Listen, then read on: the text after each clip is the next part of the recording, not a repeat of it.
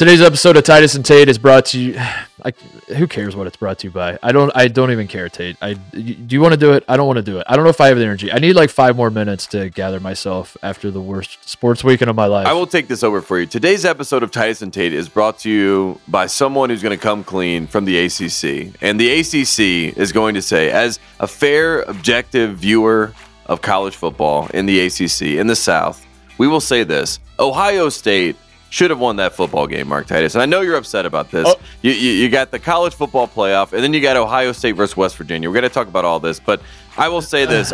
This episode is brought to you by an objective ACC football viewer who says, my goodness, if Dobbins doesn't have an injury, some sort of tweak, as they say, and if your team doesn't target Trevor Lawrence and get him all fired up. That's not what I want to hear, Tate. What I want to hear is, was it a catch and fumble? That's what I want to know. Was it a catch and fumble, or was it incomplete pass? Slow motion says catch and fumble. No, goddamn, every motion says. It's a tough time. Don't get me started. It's a tough time. I have it's obvious what happened. I took some time to digest, and I was trying to land on what conspiracy theory, because that's the thing, is like all the people are going in on Ohio State fans, because Ohio State fans rightfully are losing our minds. We got dicked. We're very frustrated about it. And people are going in on Ohio State fans saying like they're the worst, all this stuff, as though there's a single fan base in the world that would in the Final Four of the football thing get screwed to that degree, and would tip their cap as though, like, is there a fan base in the world? If that happened in North Carolina, you're telling me North Carolina fans would just tip their cap and be like, well, we tried our best, boys. Good try. No, every single fan base would be losing their goddamn minds. And yet, like, for some reason, everyone is just laughing at Ohio State fans, saying, like, they're the worst. They're complaining. I know if it happened to my team, I wouldn't complain like this. Bullshit. You all would complain like this. It was a fumble, Tate. And here's the conspiracy I landed on. I like this one. I saw this. It makes a lot of sense. Yes. The officiating crew is from the SEC. Okay. Clemson is from the South. Okay. It is well documented that every college football team that matters in this country is either in the South or Ohio State. Those are the only teams that matter. Go back in time, Tate. Notre Dame does not matter. Notre Dame does not matter. It's Ohio State and everyone in the South, and that's it. You know what state sent the most soldiers, the most Union soldiers to the Civil War per capita? The number one state was Ohio. Oh, this goes all the way back. This goes all the way back to the top, to the Civil War. There's still Ulysses Grant. You have William Tecumseh Sherman. This is South Carolina, the state that seceded from the Union first, versus Ohio. The Union. George Custer, soldiers, these guys, all these Union generals are from Ohio. This goes all the way back to the Civil War. The people in the South are still butthurt about it, and anytime they get a chance to screw Ohio, they're going to do it. And that's what happened in that game. I just wish someone would acknowledge. I wish you, being from the South, you would just be like, yeah, that's exactly what happened. And I wouldn't feel so bad. I'd be upset, but I'd be like, I get it. I get it. When in 2064, when they finally have a college football playoff game north of the Mason-Dixon line, for some reason, I don't understand why that happened. Like, why can't we have these games in Indianapolis? Why can't we play them in Minnesota? I don't understand. No.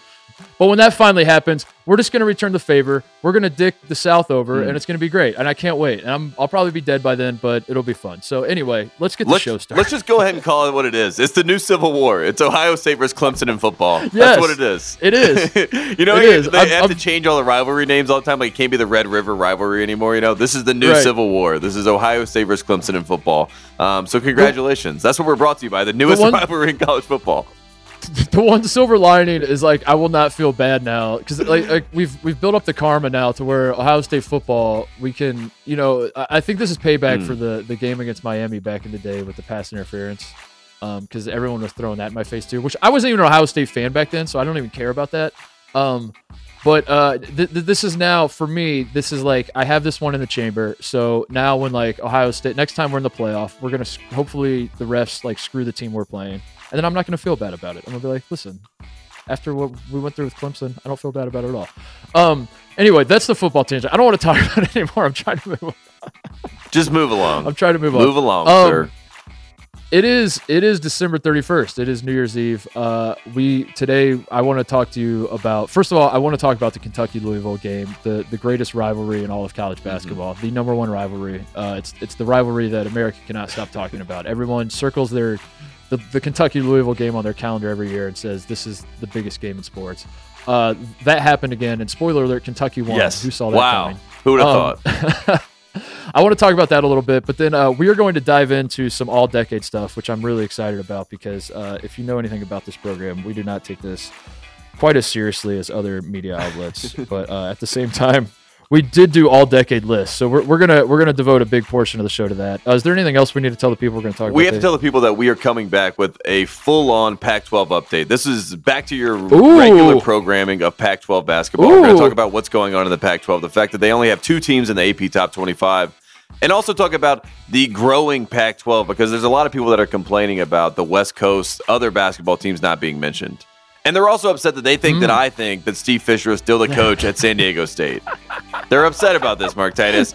And as you know on this program, we both know that Steve Fisher is technically still the coach because nobody knows who Brian Dutcher is. Nobody knows. I tried to give him a nickname. I tried to call him the Flying Dutchman, but nobody knows. And Steve Fisher's still at the games, so it's fine. By the end of the season, the Pac-12 update is going to be you versus just people on Twitter from the West. That's like basically it. It's like the Pac-12 update is some fuckhead from that's my Civil War. From Portland told me that. Yeah, my Civil War is against the West.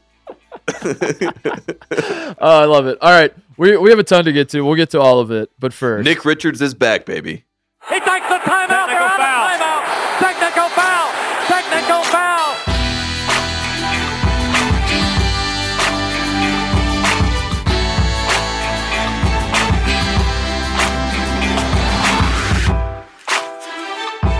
All right, like I said, it is New Year's Eve. Happy New Year's to Happy New Year. Happy New Year's. What's the way you say it? Happy New Year. Happy New Year. Happy New Year. Yeah, Happy New Year. To everybody. Tate, do you have a New Year's resolution? Yes, my New Year's resolution, according to my father, who I just saw back in North Carolina, is to get in shape, and that's what I've been forced to do. Your New Year's resolution is handed down from your father? No, they're not even resolutions; they're demands. It's like that's what I realized. Okay. It's like this is my version of Festivus. I go home and I get told what I have to do for the new year for 2020. I have to be a better person. I have to be a better me, and I have to get in shape because no one would believe I could ever play sports with the way I look right now. This is my resolution. This is what I hope to do, and I hope to just have a good 2020 year. At this point, does your dad? Yeah. Does he slap your belly? Is it that bad? No. Does he come up and be like, "You're looking a little hefty there, no, bub"? he gets mad at my mother for feeding me food. You know what I mean? He's like, he doesn't eat any pumpkin pie. You know what I mean? It's things like that. So that's where I'm at with all that. That's my 2020 resolution is to get in shape and to prove my father that I can get in shape again. Because I'm going to be, I always told you, and I joked about being in the 27 club for a long time in my life, and I'm about to turn 27. So I have to. I have to be in good shape because if I get future photos, you know what I mean. You can't be fat and right. Because everyone's like, of course he went down. You got to be like, yeah. You want the most. Yeah. You want to join the 27 club because you overdosed on something or But you made great. You were partying way too hard. Yes. Yeah. But you look great. You don't want to join.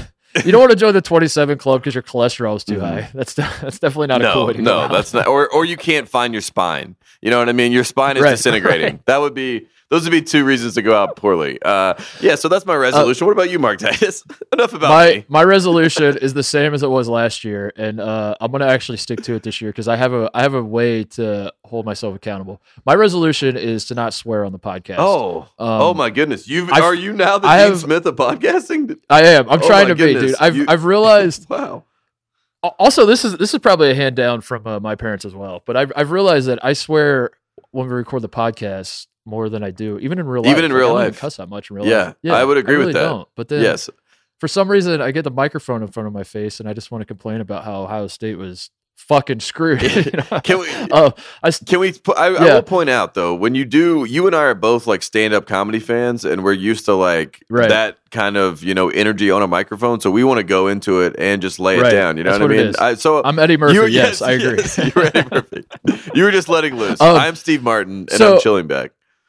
Here's how I want to hold myself accountable. So I'm defining swearing because I still think you should be able to say damn and ass, and I'm not a nun in the Midwest that's super strict about this stuff. But I'm trying to get rid of the F word, the GD. That's a bad one. Trying to get that one. Get that one out. Yeah, get rid of that one. Yeah. So here's what I'm going to do, and you can hold me accountable, and I guess the listeners can as well. I'm going to start a swear jar for the podcast, and I'm going to put $1. Maybe I should bump it up to more than $1. We'll see how it goes, but I'm going to start with $1. And at the end of the season, all the money, I am going to take the money and give it to the one thing that I hate the most in this world, which is Greg Oden's Cameo account.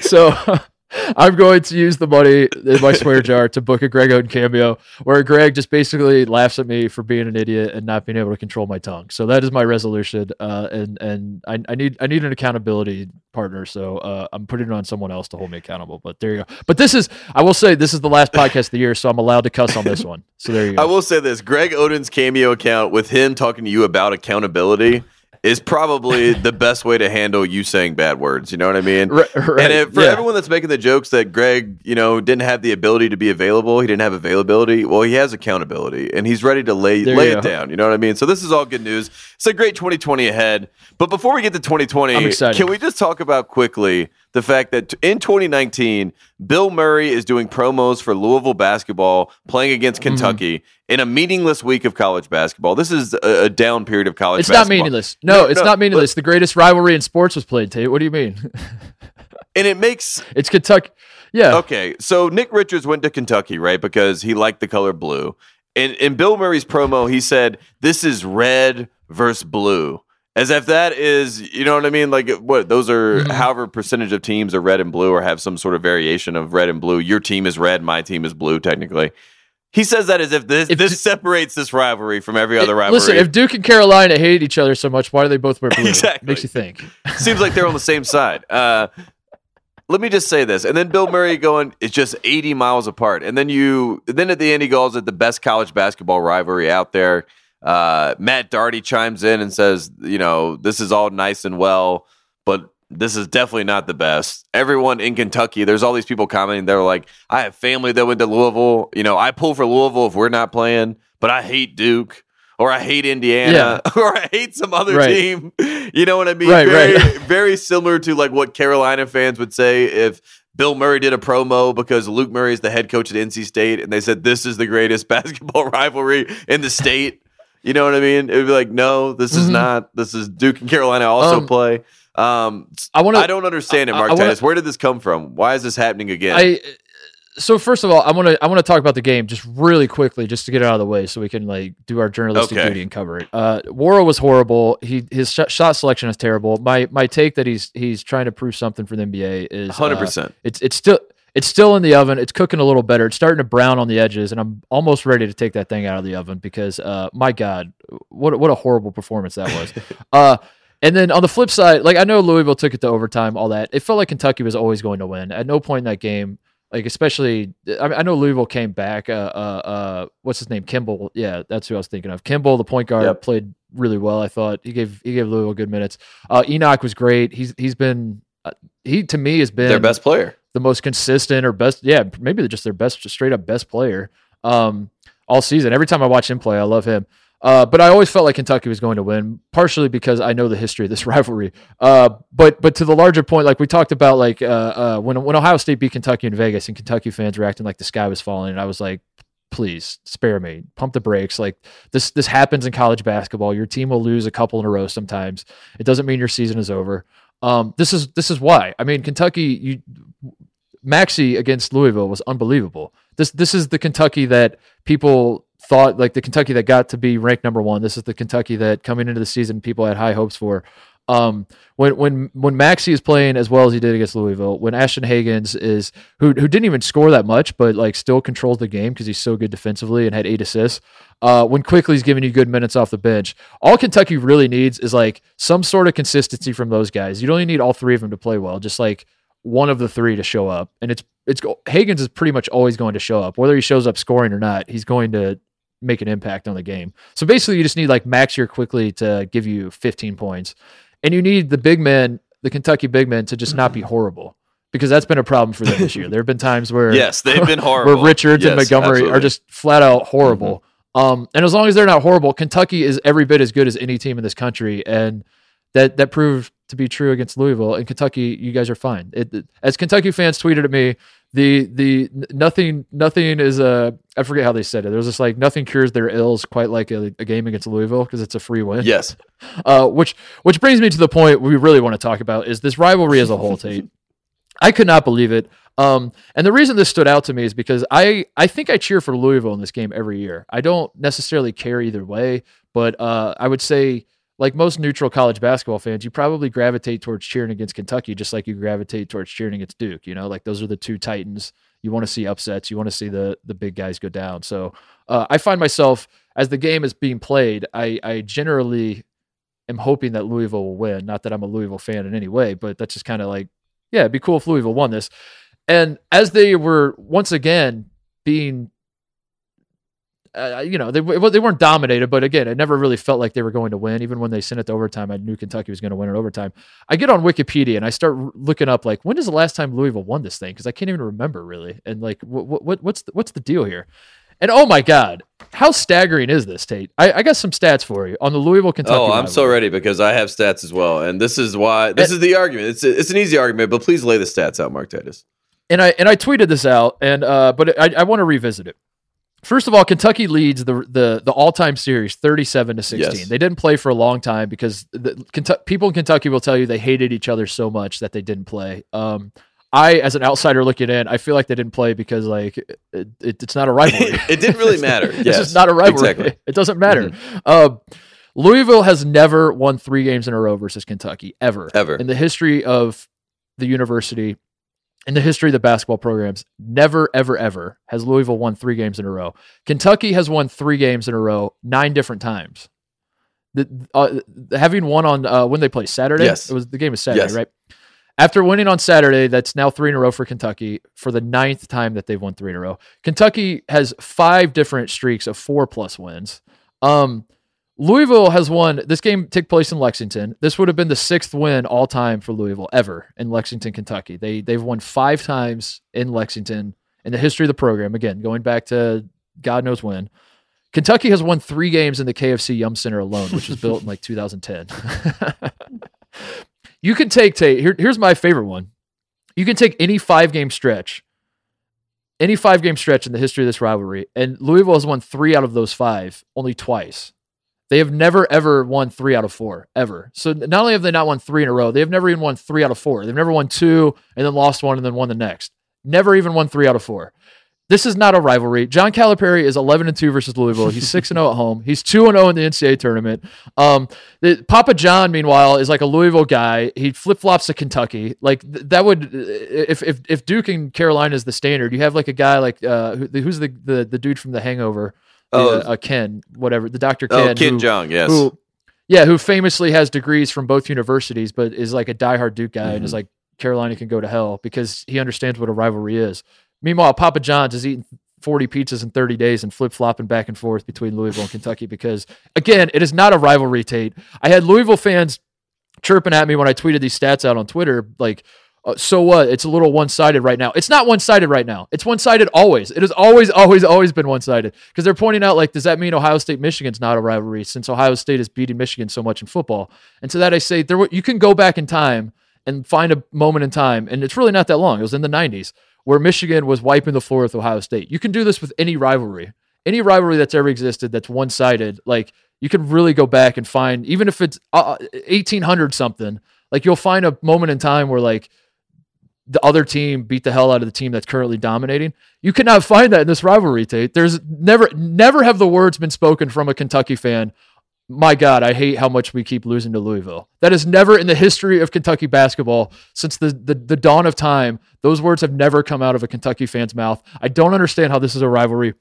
If Louisville was on the other side of the Ohio River, if it was in southern Indiana and the schools were 81 miles apart and it was not in Kentucky, no one would give a single shit about this game. And that is my rant. I don't understand how this became a rivalry other than they're 2 schools that have decent basketball programs in a state with no professional sports. And I guess that makes it a rivalry. Cool. But at some point, Louisville, you have to beat Kentucky. I'm sorry. Dick Vitale ranked this as the 3rd best rivalry in all of college sports. Okay? That is not number 1. It's horrible. It's not. If there's anyone, it's literally the worst rivalry. I looked up. Dude, if anyone wanted this rivalry to be what we're talking about, if anyone wanted it to be number 1, it would be Dick Vitale. For him to say that it is the 3rd best rivalry. Says a lot. They only played each other 12 times between 1913 and 1983, Mark Titus. And they played in 1983 in the NCAA tournament. It wasn't even a scheduled game. So how? Well, it makes it makes it more valuable, right? Isn't that the argument? Is like no. they play so rarely that it makes it worth more. And to that, I say it's worth more. And Kentucky, Kentucky still win. It doesn't matter. Okay, so if this game is worth like 5 games, well, Kentucky wins the 5 games. Then they win. Kentucky always wins. I looked up. So I tried to find. I made it my mission to find a worse rivalry, and I decided that the standard for being an actual rivalry is it has to have a Wikipedia page. You have to be able to go to Wikipedia and see every single result laid out. You know what I'm saying? Mm-hmm. If it doesn't have a page, I didn't count as a rivalry. And all I could find were these. These are the only ones that compare. Notre Dame versus Navy somehow is a rivalry in football where they have a page and it has all the listings. Notre Dame leads the rivalry all time 77-13. Very, very one-sided. Much more one-sided than Kentucky. Mm-hmm. And be that as it may, Tate, Navy has also never won 3 in a row against Notre Dame. But they have won 5 of 8 before. There's one stretch, I forget when it was, probably back in the 50s or something. Navy won 5 out of 8 games against Notre Dame. Louisville's never done that against Kentucky. The same thing is true of the Bedlam thing, Oklahoma versus Oklahoma State in football. Oklahoma beats Oklahoma State every single year. But there was a moment in time where Oklahoma State won 5 out of 8. That has never happened with Louisville. The only thing that came up that was worse than Louisville, Kentucky, was West Virginia versus Marshall had a football series called the Friends of the Coal Bowl. I'm not even kidding. This is literally what it was called. And it's defunct now. They did not renew the contract. But West Virginia has played Marshall in football 11 times. It had its own Wikipedia page. West Virginia won every single time. They were 11-0 and they beat the hell out of Marshall. And someone was like, "Do we really need to keep doing this?" And I think they just stopped playing. Mm-hmm. So there you go. That's where the Kentucky-Louisville rivalry falls. It is somewhere between Notre Dame versus Navy and West Virginia versus Marshall in football. The idea that this is like a great rivalry in sports, I don't understand. It's just because 2 good programs are playing each other does not make it a rivalry. At some point, Louisville has to rip off 3 or 4 wins in a row. And we have to it has to happen, or I don't care. And we have to point out that Louisville had to vacate all of its victories from the 2011, 2012, 2013, 2013, right. 2014, 2014, and 2015 seasons. Those are 123 wins, folks. And there were some victories against Kentucky that are not going to get counted in that period of time because, again, Louisville did not go to the Final Four apparently in 2012, even though we thought they did. And they apparently didn't win the title in 2013, even though we thought they did. We thought we saw it. So I guess it's not there. I also want to point out that they have this Bluegrass Sports Commission, the BSC, and they named the most valuable player in the game, between Kentucky and Louisville. Mm-hmm. And that award started, Mark Titus, in 2010. And you want to know who won the first award? Because I saw someone be like, it's not like Carolina gives out an award, when they play that game, of who the MVP of the game is. And I looked up, Josh Harrelson is the first. Josh Harrelson, that was who I was going to guess. Josh Harrelson. 23 and 14. I was going to guess Josh Harrelson. If your first award is Josh Harrelson in a rivalry, I don't know if it's a great rivalry. But it's kind of fitting. Yeah, you know what I mean? Listen, I get it. Louisville, I don't mean to, I'm not putting down Louisville's program. No, Louisville is very much one of the best programs in college basketball. Yes. Yeah, these are 2 titans. These are 2, in no way, shape, or form. Kentucky, Louisville's 26th best most wins, all time. That's a great program. Louisville is a very elite program. No question about it, as is Kentucky. It makes sense for this to be a rivalry. I understand why people want to package it as a rivalry, but I'm telling you, at some point, let it go. Louisville has to win this game. Let it go. They have to win the game. Either win or let it go. There's only. It is not a rivalry. Yes. It is a game it is a non-conference game that happens every year. That's all it is. It's not a rivalry. And it might be Get it out of my face. In the new decade, it may be a rivalry. You know what I mean? It might be. Yeah. I don't know. I would love for that to happen. 100 years ago, it may have been a rivalry when they were playing each other every single year, and Louisville was winning some games. It is. Yeah, I would honestly, it would be so cool if this was an actual rivalry and Kentucky if Kentucky fans actually hated Louisville and they'll say they hate Louisville, but they're lying to themselves. They don't hate Louisville. They hate Louisville fans. Mm-hmm. That's what I'm saying. It's no, Kentucky fans only hate Louisville because Louisville fans are loud and boisterous and are saying we're every bit as good as you. And Kentucky's sit down, little brother. Yes. That's why they hate. But Kentucky fans do not hate Louisville players because they have nothing to hate. There's no Kentucky fan that's like, my God, I really hate that one senior class at Louisville that just wrecked us for 4 years. It's never happened. They don't care. They're just like, whatever. We beat their ass every year. So who cares? I don't know. It's SMU TCU. That's pretty much what it is. It's like, it makes a lot of sense as a rivalry. I would love for it to actually be a rivalry, but it's not there yet. And we're all rooting for you. Good luck to Louisville and Kentucky. I hope you have a rivalry someday. But, one day. No. It's basically it's NC State, North Carolina, and it's like one day, maybe if the rails fall off, maybe it'll be a rivalry. We'll see what happens. We should also point out that Papa John, like you said, has completely gone to the dark side, and he is sitting directly behind John Calipari. And I just wanted to, segue into Ohio State this way and say, seeing Papa John stand behind John Calipari as John Calipari made Big Blue Nation stand up and then willed Nick Richards to an and one to basically seal the game against Louisville, and then watching Urban Meyer bend down and stare into the abyss and curse your team into a loss to prove that he's that was the a bad reason. omen. Yeah, to see those two when they cut to Urban, I was like, oh shit. Those two characters, though, just being so close to those games and like right behind the action in such pivotal moments, it was shocking to see over the Christmas break. It honestly felt like a Twilight Zone or a Black Mirror, just some weird, as if I was manifesting these things to happen, because I was talking to my dad. I was like, I hope Papa John's in the building. And then pan over, there he is in blue, right behind John Calipari, like staring right at him into his soul. And then Urban Meyer, that doesn't even make any sense why Urban Meyer should be at that game, right? He works at Fox. I don't, he's supposed to be with his family. He's not supposed to be around football anymore. And then they show him before the most important play in the game. Tate, why did they cut away to him? That is some Harry Potter, like evil witchcraft type stuff. You're not going to get me to talk about it again, Tate. I told you I'm done. But anyways, let's talk about the Ohio State basketball team. That was the segue into Ohio State talk. No. I don't want to talk about that either. I want to say the one thing. The one thing that can save the Kentucky-Louisville rivalry in my eyes, the one thing that can instantaneous snap of a finger, Louisville doesn't need to win any games at all, and I will declare the rivalry, is if Ashley Judd next year is sitting behind Louisville's bench wearing red. Yes, that's it. If Ashley Judd is wearing red, she's been exiled from the Kentucky fan base for what was it, like Kentucky fans were trying to get free Chick-fil-A sandwiches. Yes, because they wanted them to miss the free throws. That was the reason. That's the reason that Isaiah Thomas went into the crowd in that Wizards Sixers game when he was, and the guy's like, "Dude, I just wanted to get like some free snacks, man. I'm sorry." He's like, "Well, why you gotta say it so messed up?" I will take back everything I said about the Kentucky and Louisville game if Ashley Judd declares herself a Louisville fan. I will say it is officially on, and I am all in on the game next year. But until then, Louisville, you have to win some of these games. I'm sorry. That's just the way it is. We don't have to. Do we have to talk about West Virginia, Ohio State? We don't have to. You can talk about it. I'll just listen. Go ahead. Basically, all I have to say is Shoeblay is only the third McDonald's All-American to play at West Virginia. I had no idea. That was my favorite stat of the day. And watching this game, the Ohio State Buckeyes, I felt for them because the Cleveland crowd was a West Virginia crowd, and it's not really their fault. It's not the Buckeyes' fault. It's basically the fault of the Big 12. And the fact that these West Virginia Mountaineers fans, all they want to do is see their team play and see Huggy Bear live in action. And they can't fly all over God's creation to go to Oklahoma or Texas and all these different places, but they will drive to Cleveland, Ohio. And I will say that was the best Cavs atmosphere they've had since maybe ever. That place was rocking. I mean, okay. I'm very proud of the West Virginia Mountaineers. I feel very bad for Chris Holtmann and the Ohio State Buckeyes. Well, but I will say West Virginia is a real contender in the Big 12. You know what I mean? I'm very excited about that. West Virginia's good. West Virginia's good.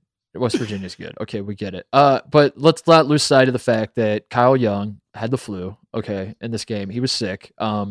No one seemed to care. There was. I don't know why they played the game, to be honest with you, but they did. He was a trooper. He played through it. He's now getting his appendix out, apparently. And all that is to say, Tate, Ohio State still undefeated with the full at full strength. At full strength. We didn't have Dwayne Washington at Minnesota. We didn't have Kyle Young at 100%. He had the flu against West Virginia, so we're still undefeated. So it's us, San Diego State, and Auburn. 3 undefeated teams left. Congrats to us. Let's talk about another undefeated team. And let's get into the Pac-12 update, Mark Titus. Can I get in the Pac? Okay, can we get past Ohio State? We'll get past our own, hold up. So we're definitely not going to talk about Yale basketball in North Carolina. We don't need to talk about that. We don't need to talk about Duke, and having their problems early in the first half. We're just going to talk about the Pac-12 and West Coast basketball because it's Tuesday, and it's the last day of 2019. And I have to start with our boy Sean Miller in Arizona. Arizona was off last week, Mark Titus, and they still fell a spot in the AP poll. They still lost. They still lost. How did they lose? I don't understand. Sean Miller falls a spot in the AP poll. There's only 2 teams, like I said, in the Pac-12 that are in the AP poll. Oregon is number 4, and that begs the question to me, Mark Titus. Is Peyton Pritchard right now the non-consensus? I don't think there is a consensus. Is he the non-consensus National Player of the Year? Just because they're a top 5 team, and I guess he's the best player. I guess he's the best player in the country.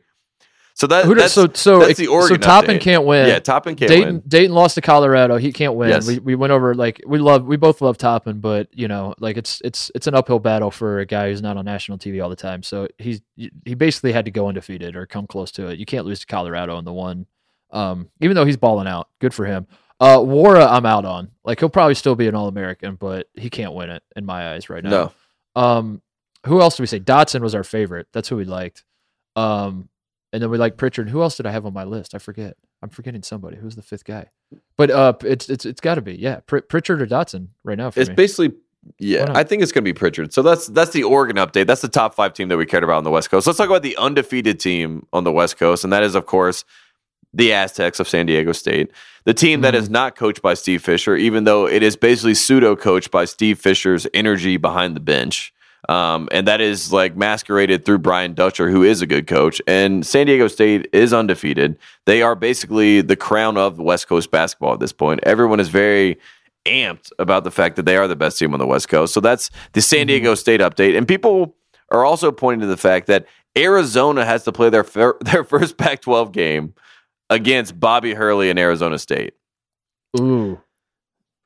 Okay. So that sounds like a loss. I don't know. This is all just Pac-12 thoughts. What I mean? These are the same Arizona State team that they had 3 guys score in a game and one of them came off the bench and had 43. The same Arizona State team that lost 91-56 or whatever it was to St. Mary's not too long ago. Yes, that same team, and that's your St. Mary's update.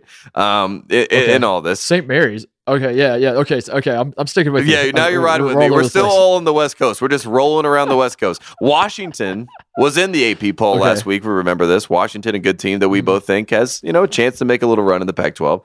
They lose to Keats and Houston in Hawaii, so now they're out of the AP poll. Again, only 2 teams in the AP poll from the Pac-12. San Diego State considered a Pac-12 team now, a West Coast team, obviously. BYU, a team that we both love with Mark Pope.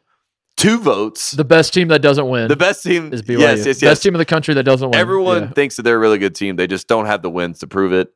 They have 2 AP votes, which was great for BYU. So they're right on the verge. You and I. Was it you and I? I'm 100% sure that it was us.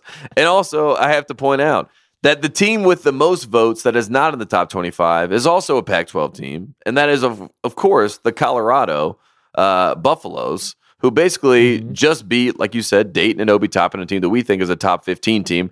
At one point saying a top 5 team, but again, they're west of the Mississippi. Colorado is probably a top 5 team west of the Mississippi, because this again is the Pac-12 update.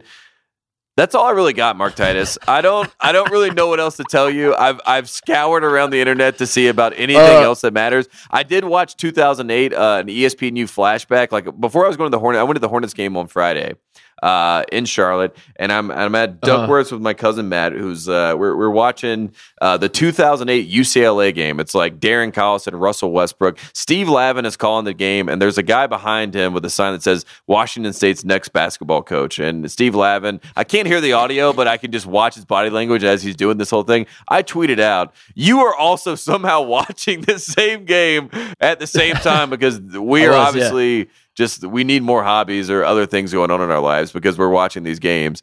And it was like a broadcast of a pastime where I would love to do a Pac-12 update. You know what I mean? If I could do a Pac-12 update where I could talk about Kevin Love outlet passes and Russell Westbrook not making sense as a 2-guard, but also definitely maybe better than Darren Collison, but I'm not really sure. He possibly could be. And then also I forgot about Josh Shipp. You know what I mean? One of just the classic Josh Howard 3, someone that you really like and just kind of forget about in the passage of time for whatever reason. So I'm watching this whole game, having a great time. California somehow winning this game. I don't even know who the coach of California is. I know that Mark Fox is now currently the coach, but I hasn't watched in 2008. I can't remember. It was Wyking Jones. In my mind, it's Wyking Jones, and he's like, huh? We got to run a zone, you know? And as I'm seeing this, it just gave me good feelings about the Pac-12 overall. And again, nothing really happened in the Pac-12 over break because, again, it's Christmas time. Nothing's really going on. But that's as best I can do. Did you hit Fullerton beating UCLA? Did you get that one? I will say this about UCLA. We're going to go to here's our Pac-12 update for real. We have 2 tickets brought to you by Dos Equis, and we're going to go to the UCLA USC game, a game that we went to last year, the last home game in Pauley last year, a game that Jalen Hands, he had a game winner against USC last year, right? He hit like a 40-foot. Yes. It was a dagger. It wasn't like a game winner. It was like they were up by 5 or something, and he hits like a 3 from like 40 feet at the end of the shot clock. That's how I remember. I don't know if it's true. No one cares. I'm not going to go look. I was thinking about looking, and I was like, no, I don't want to do that. So in my mind, it was the Chris Jenkins shot. It was the Chris Jenkins shot against USC. Yeah, right. It was We sat behind Josh Rosen, and he was shit talking USC players the entire game. Yes, it was so Kevin great. Porter Jr. and Josh Rosen were about to fight, which was great. Yeah, and at that time, we were like, man, Josh Rosen, he might be a good quarterback. Yeah, I was like, I like Josh Rosen. I'm a believer of this guy. Turns out we weren't quite on that one. It's all right. Maybe next year. There's still some time. Yeah, I did not see him throw a football. That's the one thing I didn't see at that game. No, he was just smashing beers and talking shit, which is what you wanted to see from the sideline. Before the season's up, we have to sprinkle this in a little flavor into the Pac-12 update. We have to go to to watch LeBron and D Wade's kid play. Oh yeah, Sierra Canyon. Yes. Yeah, we got to go to a Sierra Canyon game and sprinkle that into the Pac-12 update at some point. We should probably get on that because like high school basketball always ends quicker than you realize. Like they're probably starting the state tournament next week or something. Yeah, they'll be done by like mid-February or something like that. Yeah, we gotta be on top of that. It always seems to like sneak up on you. All right, that's a good update. I did my best. There was really nothing going on in the Pac-12. That's all I gotta say, Mark Titus. Like, people would be upset Gonzaga's about number one. That's a big deal. But Gonzaga at this point, you know what I mean? I'm almost putting them above West Coast basketball. I'm putting them as a placeholder blue blood for this year because everyone is so down. So Gonzaga's in blue blood talk. Gonzaga's like the Vatican in Italy. It's like its own enclave. Exactly. It has its own sovereign state. It's not in the West Coast. It's Gonzaga. It's its own district. Yeah, it's its own entity. Yeah. It does its own things. It has its own electoral votes in college basketball. And also, Pac-12 update. Condoleezza Rice was at the Stanford-Kansas game and was sitting on the bench basically.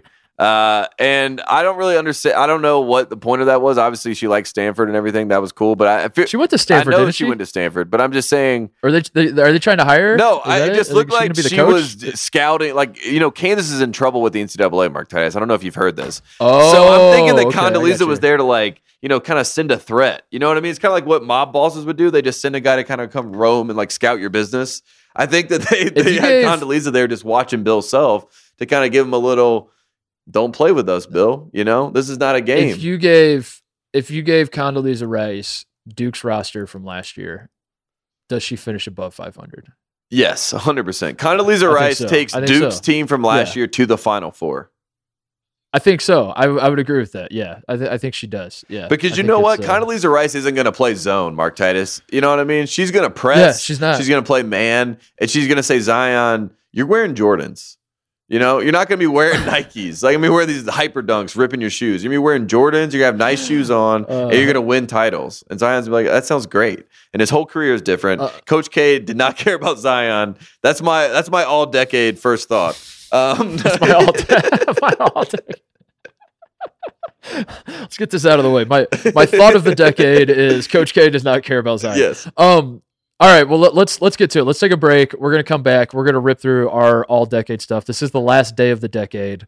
We have to put a big bow on it because that's what you do when you create content is you find like things like this to talk pointless stuff like this to argue over. So that's what we're going to do. We're going to come back right after this. Perfect.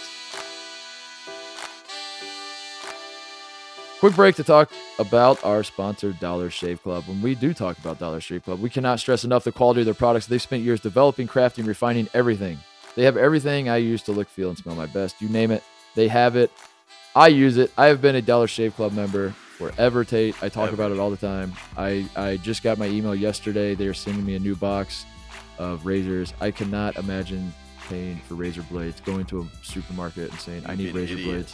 You'd be an idiot. You'd be out of your mind to do such a thing. It's the best. It's the best. No one wants to do it. No one wants to go pay for razors. You can have them shipped to you. It's the best. And as amazing as their shave stuff is, Dollar Shave Club is way more than just razors. Dollar Shave Club has you covered head to toe. They have everything you need to shower, shave, style your hair, brush your teeth, and yes, even wipe your butt. And Dollar Shave Club can keep you automatically stocked up on the products you use. You get what you want whenever you need it, whether that's once a month, a few times a year, however often you need to shave, wipe your butt, put on your prep scrub tape. You tell them, they will build it around your schedule. I never have to waste time at a store wondering if what I'm getting is any good as a Dollar Shave Club member. I know what I'm getting is the highest quality, and right now, you can put the quality of Dollar Shave Club products to the test. Their Ultimate Shaver Starter Set has basically everything you need for an amazing shave. The Executive Razor, Shave Butter, Prep Scrub, and Post Shave Dew. The best part is you can try it for just $5. After that, the Restock Box ships regular size products at regular prices. Get your Ultimate Starter Set for just $5 at dollarshaveclub.com/Tate. What? That's dollarshaveclub.com/Tate. Give Titus the new copy. I don't understand. He's going to throw my computer very soon if we don't give him a new copy. I love you so much. I've used your products for years. I don't even have to lie. This isn't all the other ads that we read in my life where like I have to bullshit and be like dollarshaveclub.com/tits. I don't get it. It's they're negging me is what they are. That makes me love them more. It's like I'm fighting for their affection so much that you got to come up with your 4 letters. I think Mark works. Use Own the Mark. Right. Yeah. There you go. That's our spinoff podcast, Own the Mark. That's where you watch the Indiana Duke game over and over again, and you just keep doing it. Dollar Shave Club. Back to the podcast. All right, let's get into it. We're going to rip through our all-decade stuff. We have some weird categories. I'll let you run point on this take because these were your categories. I left it up to you. I said I want to do an all-decade something, but I don't want it to be boring and just here's my player of the decade and all that. I mean, we can do that at the very end. I guess we can argue over whatever. But I wanted to have some fun with it, and I left it up to you. You emailed me all your categories, so I will let you run point. You explain what the categories are, why you picked them, all that kind of stuff. All right, here it goes, Mark Titus. So first and foremost, all decade stuff is erroneous on all accounts, right? We both agree on this. Yeah. And trying to compartmentalize an entire 10-year period and saying this moment was this version of this was better than that because of this thing and da-da-da-da. It's all subjective, and it's very funny to see how much groupthink can really leak all around in the sphere of college basketball, the sphere of media, and in the sphere of conversation, right?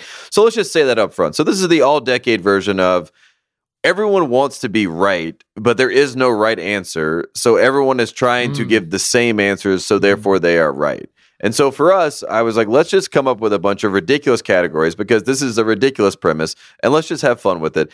And it all started in my mind when I was at Coach Calipari's press conference last week, and he brought up the idea that he basically invented positionless basketball. And, he basically...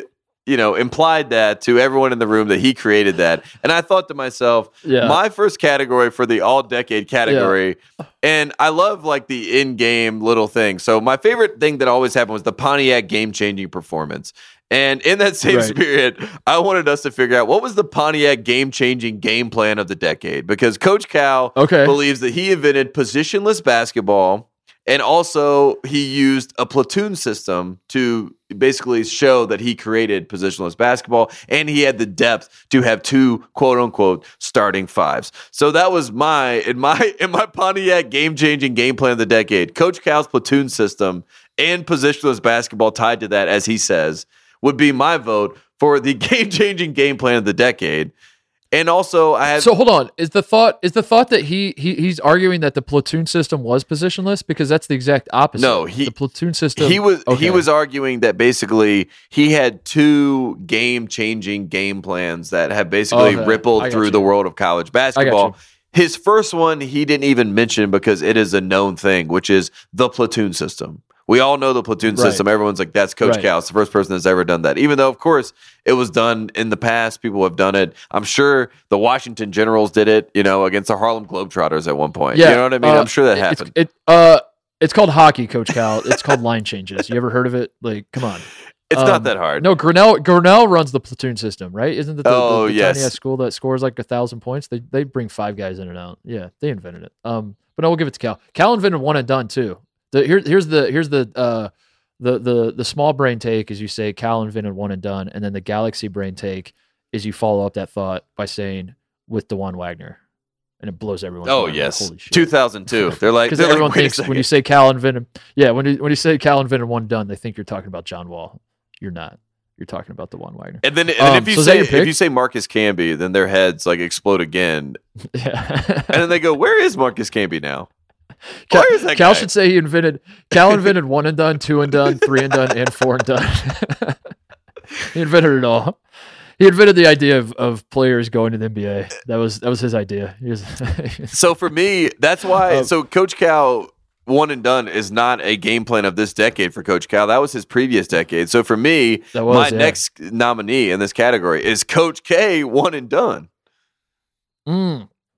Coach K invented. Yes, he saw Coach Cal do it. And he did. He invented it this decade. He got Kyrie Irving. And he said, "This is one and done."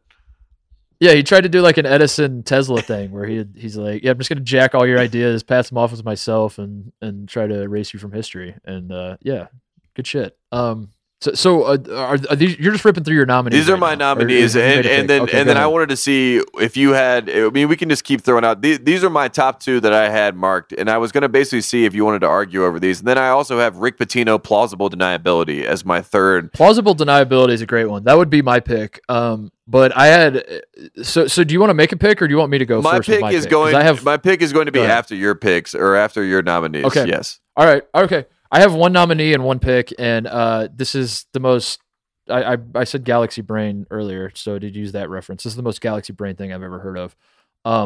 My game plan of the decade is Graham Couch not ranking Kansas, Duke, and Tennessee. It is AP poll. When last December, those were the top 3 teams in the country, and he didn't have them in his top 25. And then he comes on our show because I tweeted at him, and I was like, I was just being a jackass. I was like, you care to discuss on the pod? And he's like, absolutely. And I was like, well, shit, now we have to have him on. And then we call him and he explains it to us. And I got to say, man, it's been over a year now. And my brain is like, nothing has ever made more sense than Graham Couch not ranking these teams, because his rationale was that they have not played a road game and you don't actually know what a college basketball team is until they play on the road. It blew my mind then. It blows my mind now. This man came on our show, Tate. If you remember this, he said he's actually trying to get rid of his AP vote. That was the funniest part of the whole conversation. Is like he's defending his stance for like 30 minutes or however long we talked to him, and at the very end, he's like, "To be honest with you, I'm trying to get rid of this vote. I don't even fucking want it." And we're like, "What?" He's like, "I really don't actually care about this vote, and it's it's kind of something. Like, I don't care. I want to get rid of it." And then he had so much thought behind it, and he's totally right with the angle. And yes, that is a great. That's a game plan of the decade. But what's funny? So I checked. The dude doesn't have a vote now. He got rid of it. It's gone. He doesn't actually vote the AP poll anymore. So that was my game plan of the decade. Because when I remembered that as I was prepping for this, it hit me, and I was like, "There's no other answer." Like that, the audacity to do that, and not only do that, but like take the onslaught of people that are ripping him apart. That he's doing it for clicks and for attention and all that kind of stuff.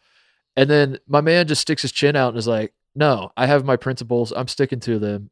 Kiss my ass, all of you." And weirdly enough, because he's like he's got like such a clear point of view, he's winning me over. And I think as more time goes by, I'm buying into the idea of not ranking teams until they play a road game. So that is my game plan of the decade for sure. Congratulations to Graham Couch. I mean, that is that was out of nowhere too. And to think about, it might be my walk-off of the decade for him to do that and then lose his vote and be like, that was the last, like his last mark on the game. That's like Michael Jordan 1998 status. Like that's, I leave the game on top. He should have just quit. He should have just quit at that vote. Like he should have not waited till this year. He should have voted. Again, to reiterate, it was the top 3 teams. It wasn't like 3 really good teams. It was literally number 1, number 2, and number 3 in the country were all off of his poll. He should have just never voted again after that and just said, "That's it. That's my crowning achievement."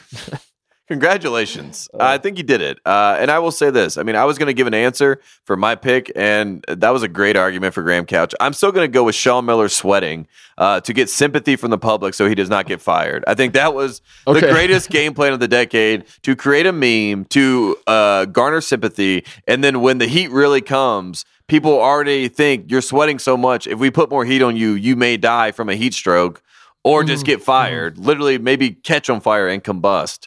So Sean Miller sweating and getting sympathy from the people, that was my game plan of the decade. And guess what? He is still the coach of your Arizona Wildcats. The next category, Mark Titus, we have is GOAT of the decade. And this is lowercase GOAT, G-O-A-T, lowercase of the decade, which is someone who was not doing well in the decade. And I'm just going to give you my categories, and then I'm going to end on the person that I picked as my go to the decade. Okay. All right, first, go to the decade. The Rice Commission is one of my nominees. Condoleezza Rice and the Rice Commission, as you know, they came in, they cleaned up college basketball. There is no more corruption. There is no more backdropping. There is no more cheating. Oh, wait, I'm hearing... Wait, what? Okay. So, okay. Yep, didn't go well. All right, next up, Shaka Smart, the man who was supposed to go to Texas and, make Texas a basketball school, get Kevin Durant back involved, make people want to go play basketball at Texas. Haven't seen too much of him other than when he beats Carolina. Just, you got to give him time to get his guys in there, Tate.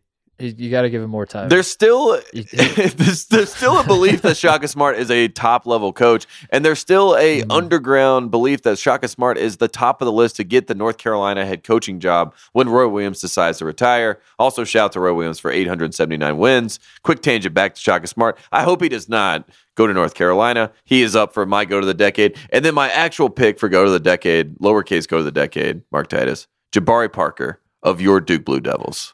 Oh, why? What did he do to you? Jabari Parker, a man that had so much love, hype, potential, all this sort of stuff from Coach K and the Duke crowd. And this isn't necessarily Jabari Parker's fault, Mark Titus. I'm saying he is the GOAT in the sense that he is going to get forgotten in the run because he was, of course, someone who lost to Mercer in the first round of the NCAA tournament. A guy that was then the number 2 pick in 2014 and went to the Bucks. A team that had just drafted their actual franchise player the year before. His name was Giannis Antetokounmpo. So he wasn't able to play the position he should have played. Wasn't able to flourish. His career. Okay, this is a homer pick, Tate, and No. This is my go to the. This is just my go to the decade. I don't know. All right. I have Mercer. 2 goats written down.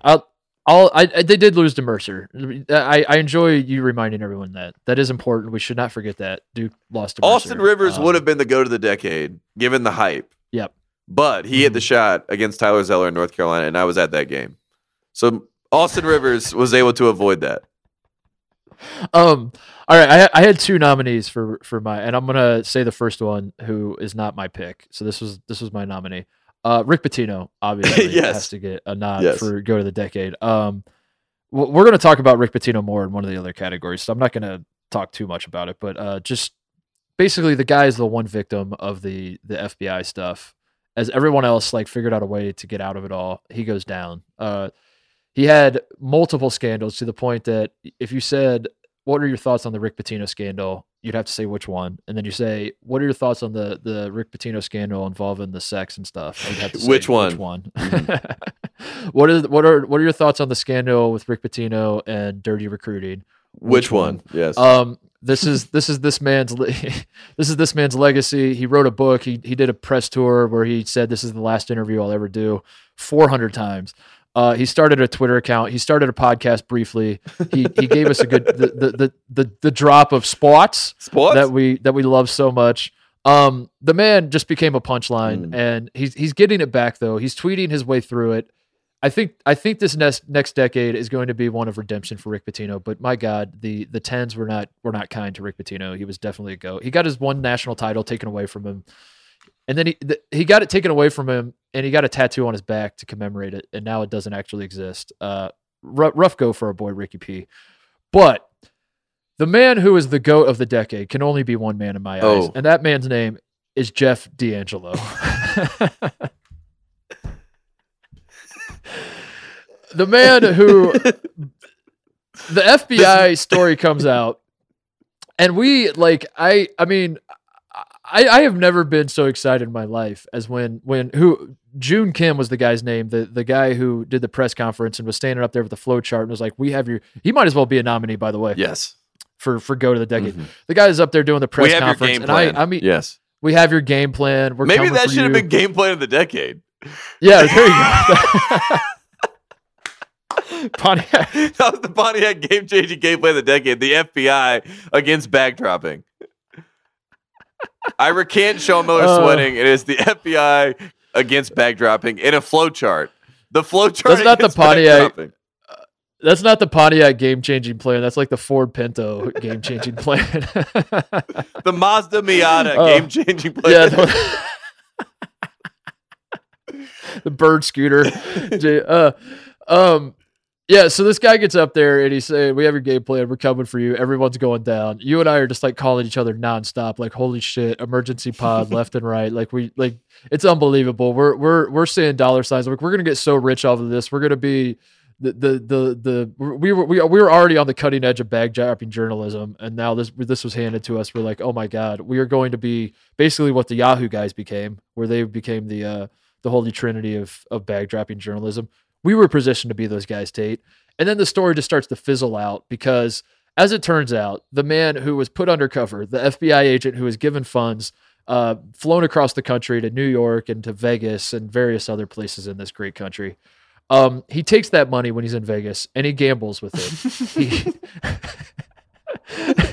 And the entire case crumbles because of this. Nothing ultimately comes of it of substance that we care about, other than Rick Pitino losing his job. But that really had nothing to do with this. It had to do with like all sorts of other shit. Jeff D'Angelo, you ruined everything, my man. I hope it was worth it. I hope you hit it big with the money you gambled. I hope you put it all on red and it hit. Because you know what would be even funnier is if he bet on like whoever won the national championship that year, and like he really did get rich. Like he placed it. What was it? Villanova? Was this the Villanova year? Yeah, it was, wasn't it? 2018. Yeah. Yep. He took all the money, the FBI funds, and just got a bet slip that Villanova was going to win the title, and now he's just living on an island somewhere. But Jeff D'Angelo, you are my GOAT. You ruined everything. I was so excited for the greatest story in college basketball history, and it just fizzled out because of you. I just will say this. After you read that story about the trip to Las Vegas, and just they use these weird terms in the piece, and it's like D'Angelo makes a strange request. You know what I mean? And he asked Christian Dawkins for 10 first-round draft picks. Like, you know, he was like asking for things that are just so outlandish that you're almost like, how did Christian Dawkins let this guy, you know, like sit there, and how is this guy the guy they sent, you know, and how is his name D'Angelo? Like, how is it? How did he come up with Jeff D'Angelo? And it definitely was from D'Angelo Vickers. You know what I mean? He definitely was like, I want to be Jeff. And then he was like, what about D'Angelo? And everyone's like, man, that is the stupidest name I've ever heard of. Like, that is the dumbest thing. I award you no points, and may God have mercy on your soul, Jeff D'Angelo. And somehow, these are the people we have investigating the college sport that we love so much. And that is a great, oh my God, that is an amazing go to the decade. That they honestly cannot be tops. That is my GOAT. There you go. Next category we have go ahead. with our decade categories. We have the capital GOAT of the decade. And I'm going to go ahead and knock this off. Knock this out pretty quickly, Mark Titus. My go to the decade is, drumroll please, Jeff D'Angelo.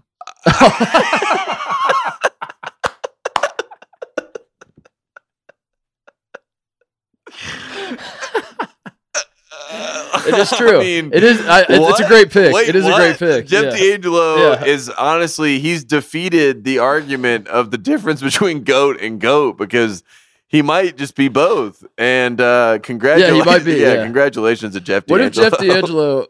What if we know Jeff D'Angelo? What if the guy is like? What if it's Wild Bags? What if Jeff D'Angelo is running the Wild Bags Twitter account or something?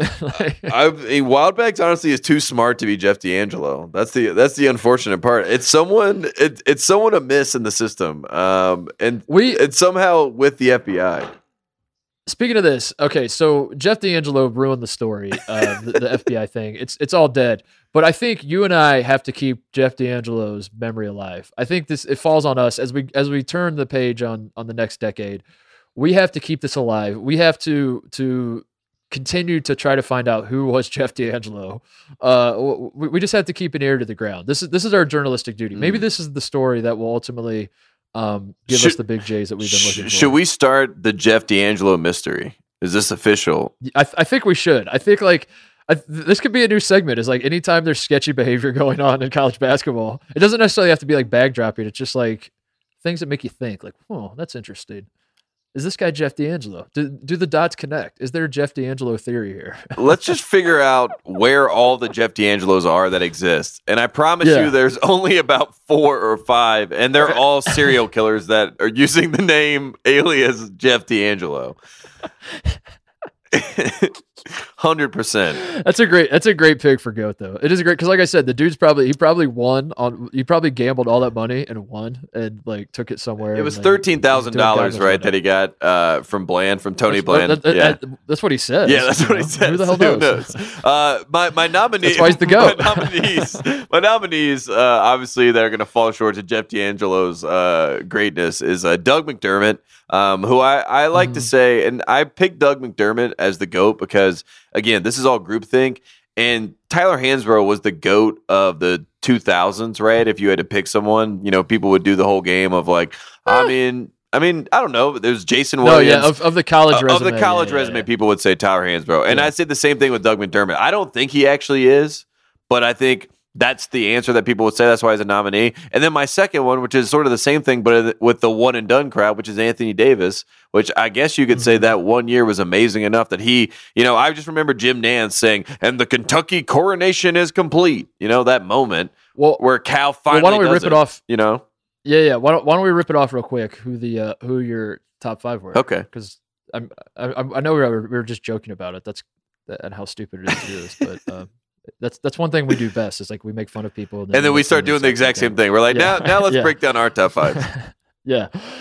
So in my mind, McDermott, Davis, as you said, are locks. Zion has to be a lock, even though you want to talk me out of it. Yes. No, I think Zion. I think Zion's impactful enough to be a lock. I think if those 3 aren't on your list of top 5 of the decade, you're an idiot, and it's invalidated immediately. And then the last 2 are the wiggle room. So who are your 2 that fill it out? Have you even thought about it? I mean, the top 5 thing is really tough for me because like Jalen Brunson is another one that's going to be the guaranteed people will put there as that guy, right? As their like point guard in that place. And maybe like a Kemba Walker might be the other guy that they put there. Or I mean, even some people I saw putting Shabazz Napier there. I saw some people I saw some people putting Marcus Page there, and I don't think he's at that level. Stop it. I saw people putting Joel Berry there, and I'm like, man, Joel Berry probably deserves it. I saw some people putting Isaiah Hicks there. What list are you looking at? I think I was reading Inside Carolina. I don't know what I was reading. Yeah, no, I'm kidding. I don't know what my answer would be as far as like I feel like there's so many guys like a Frank Kaminsky to me, like you could sell me on him having such a great year with that Wisconsin team and beating that Kentucky team. 2 great years. Yeah, 2 great years. 2 Final Fours, exactly. So you could tell me that he could be a guy that you throw in there and maybe slot him in for Zion if you're doing the college basketball versus talent. That's what I have the problem with is like there's the most talented version of these guys that had like these good moments, these great careers, whatever it may be. And there's the career guys that are like a Kaminsky type or a McDermott type or a Brunson type, really, where it's like their resume gives them the credence to be that guy. And that's why I have a hard time making my top 5. But I guess I would put Kemba in my top 5 because I think he single-handedly won a title himself, which I think gives him a bump, I guess, above others. And then poor Jeremy Lamb. Yeah, everyone forgets. Yeah, but I love Jeremy Lamb. So. Yeah, I love Jeremy Lamb. And then it is what it is. And then the Villanova team. I think Brunson was almost better in the 2016 team than he was on the 2018 team. But everyone keeps pointing to the 2018 team as his big moment. So I don't know. I'm kind of lost. So who are your 2 people, Mark Titus?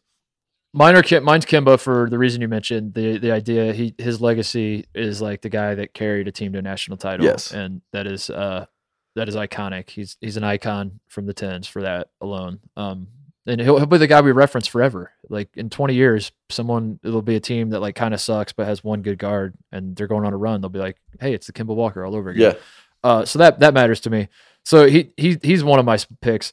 And then my last pick is I went with this. It was really tough, but I went with not Jalen Brunson. So I went with literally every player in the country that's not Jalen Brunson. Nice. Everyone that's ever played. That includes me, actually. I played Congratulations. in the 10s. That was my senior year, so I included myself in. No, Brunson makes a lot of sense. I cannot. Brunson won me over when he came on our show, and he was a great guy, good guy of the year, all that shit. He should probably be the pick, but I'm not going to relent. I'm going to dig my heels in and double down and say that Mikal Bridges was better than him on that team. And so was DiVincenzo, and so we'll say that too. My pick for the fifth guy would be, and you're going to love this. I've not seen anybody say this. But again, I'm not on your Inside Carolina forum, so there are a lot of people throwing around a lot of wacky names. But my guy is Trae Young. Oh, this man, that's interesting. The disrespect that Trae Young has got is unbelievable. And as more time passes, people are going to look back. I cannot wait for like the next generation of kids to come up and like didn't follow the Trae Young thing, didn't get Trae Young fatigue because ESPN was showing his stats all the time and shoving him down our throat as Oklahoma's losing 9 of their last 11 in the season and all that. And people hated that guy because of it. So I'm so excited for the next generation that like didn't really experience that to then look back and watch Trae Young highlights, look up his stats, all that kind of stuff, and be like, holy shit, this guy was unbelievable. He's the only guy that's ever led the country in scoring and assists. And he did it as a freshman where the best teammate he had was Christian James and or a freshman Brady Manick. Those were the teammates that he had. Of course they lost 9 of 11. The guy was unbelievable. The disrespect he gets is insane. Everyone just thought he was just some dipshit chucker. He was playing in one of the best leagues in the country, averaging what did he average, like 27 and 9? Yeah, or something like ridiculous. That? I mean, at one point it was like it was like a 30 and 10 was what you expected out of Trae Young in December. And he wasn't even that much of a chucker. Like I think he shot like 37% from 3, which isn't like, it wasn't lights out, but it wasn't like he was shooting 24% from the 3-point line or anything. The guy was unbelievable, and I think history will come around and rightfully love him for what he was able to do. But again, like no one's going to put like 3 one and done guys on their all decade team, so he never had a shot, and I understand why. And they didn't make the Sweet 16, yada yada yada. I get it, but like, come on, put some respect on this man's name. What he did was insane. He captivated the country. Whether you can pretend like you hated him, but you and I both know, and I'm not talking to you, Tate, I'm talking to the collective. You and I both know when he was hot, it was like the coolest fucking thing on earth. When like that stretch when he got Oklahoma all the way up to number 4 in the country. They were ranked 4th in the country because of this dude, because he was hitting everything. It was insane. It was a ton of fun. So that was my 5th pick. Anyway, and if Zion, if Zion's going to get that kind of treatment, then we can give it to Trae Young. Yeah, you know what I mean? So yeah, Zion didn't win a regular season conference title. He didn't make the Final Four. I know he did. His team had more success than Trae Young's team, but it's not like Zion won the national title either. Zion's pick is because he captivated the country more than anything else, right? So why can't we do the same thing with Trae Young? If you put Trae Young on a team with RJ Barrett and Cam Reddish, he's probably also not making the Final Four. Speaking of captivating the country, let's get to our next category: Scandal of the Decade. Hold on, pump the brakes. I never picked my goat. We got sidetracked. We got sidetracked with the top 5. I want to go through my goat. So my goat is LeBron James. He got official college basketball status, got his Ohio State jersey made by Nike. So he officially, no, I'm kidding. My pick, it can only be one man, Tate, for the GOAT, for the capital GOAT. It is Jay Bilas. I'm gonna run down some things that happened for Jay Bilas in this decade. He became the go-to guy in Maui with Bill Walton, but Jay gets to call all the best games in Maui, so he's in there. He gets to go to Maui all the time now. He launched 94 feet, the greatest segment in college basketball. Everybody loves it. What's your favorite flavor of SpaghettiOs? He asked the kids, and the kids are like, is there more than one flavor, Jay? And he's like, I don't know. That's 94 feet. He launched that. He finally gave up on his hair. He entered the decade having a little bit of hair, styling it a little bit. He finally made the brave decision to just buzz the head. That was brave. Most importantly, he got Dickie V kicked off the UNC Duke. Yes, that's it. He supplanted Dickie V. He's now the UNC Duke guy. He just recently in August gets a documentary made about basically himself. You know that he made it about the 1982 class that saved Coach K, where the whole premise of the documentary is like Coach K would be fired if it wasn't for me, Jay Billis. And in light of all the like pay the players and the FBI stuff and all that kind of stuff, he became the voice of college basketball to where anything happens, he said everyone just turned, like something happens in college basketball, we all turn to Jay. Jay sits there with like his fingertips together, tapping all 5 fingertips to one another, just thinking in silence. And then he looks up and everyone holds their breath and Jay Billis goes, "It's wrong." And then the crowd erupts. And he's reached that status as a college basketball commentator. It's status that I aspire to achieve in my life. He is my GOAT for that reason. Congratulations to Jay Billis. I mean, at the end of the day, yes, he is the GOAT. He is the go-to guy. Everyone wants to hear what Jay Billis's thoughts are on anything that goes on in the world of college athletics. And, that makes you the GOAT. And for me, like Bill Walton is his perfect GOAT, like original GOAT, from the Bill Walton was the GOAT of the 2000s. Jay Billis is the GOAT of the 2010s, and we just keep on moving. Yeah, there you have it. So, all right, moving on. Let's go. Scandal of the decade. Here we are.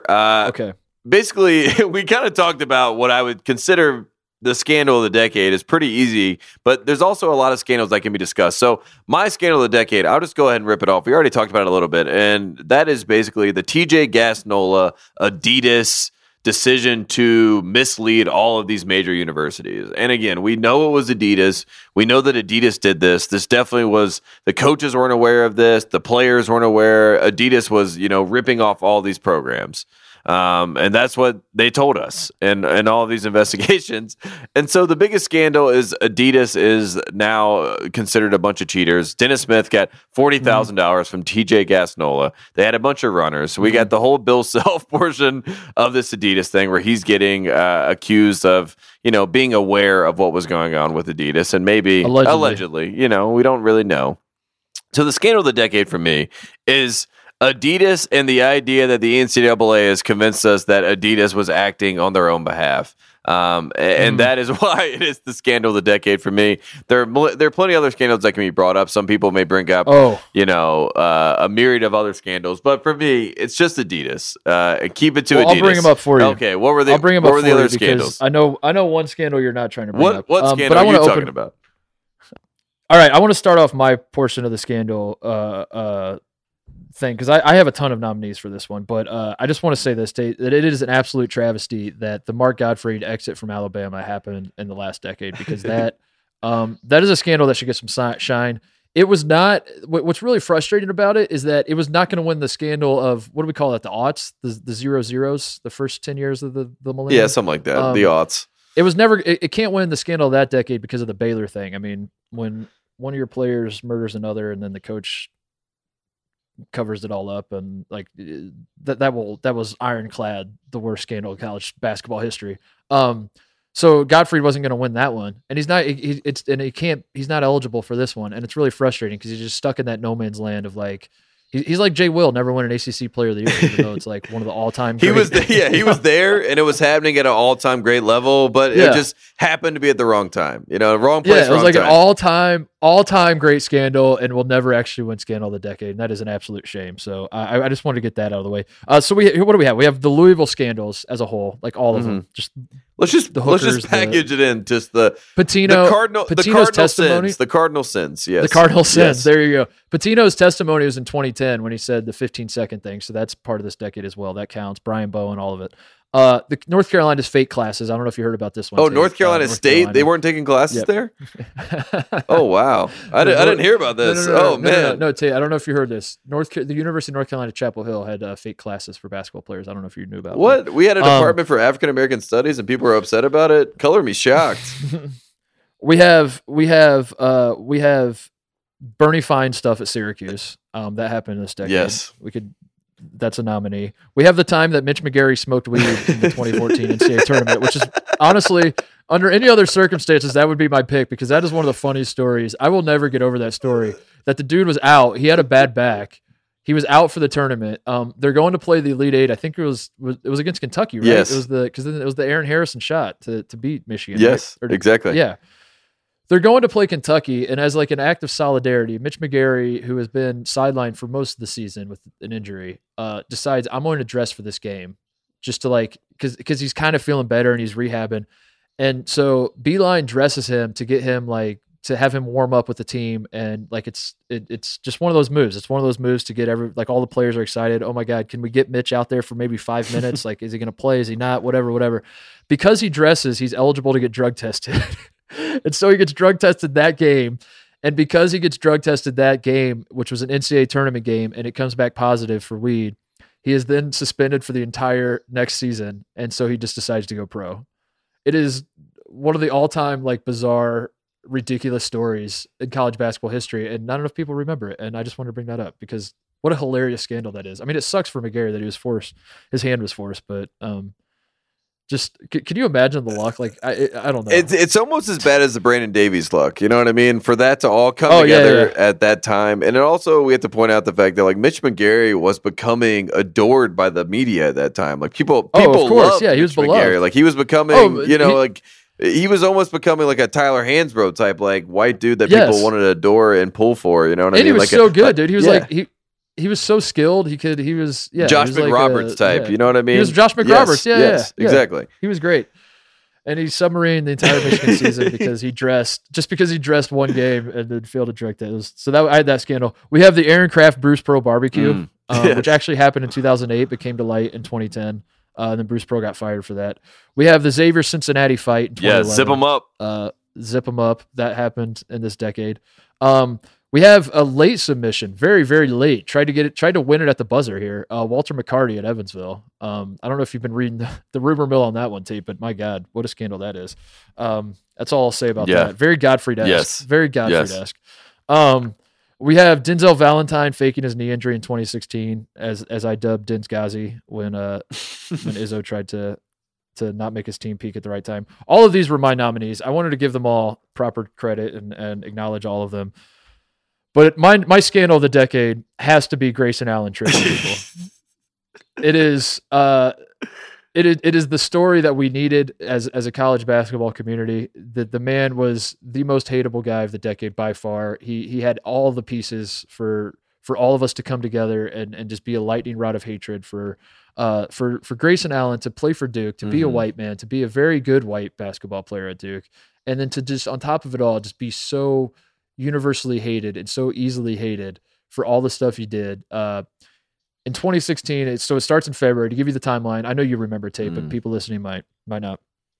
Trips a Louisville player in 2016. A couple weeks later, tries to trip a Florida State player, and there's a big problem. Everyone's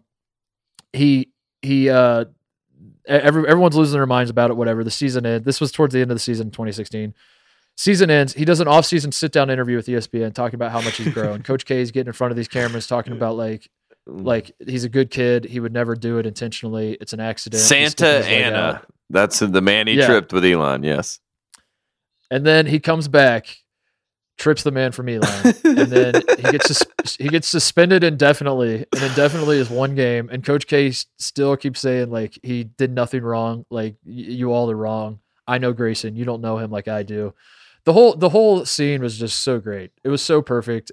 Because what makes it great, what makes this for me the scandal of the decade is there's really no victims. You know, like it's not like the guys he's tripping like their careers were ended or something. I know they could have been. So it's not like I don't mean to make light of it. Like he could have like seriously hurt some of these guys when he's, you know, it got slightly dangerous. I guess you could say, but ultimately nothing really happened. So who cares? There's no victim except for like us having to watch Coach K get in front of a camera and be like, he's repented for all of his sins after one game, and we're gonna play him now. And we're like, come on, K.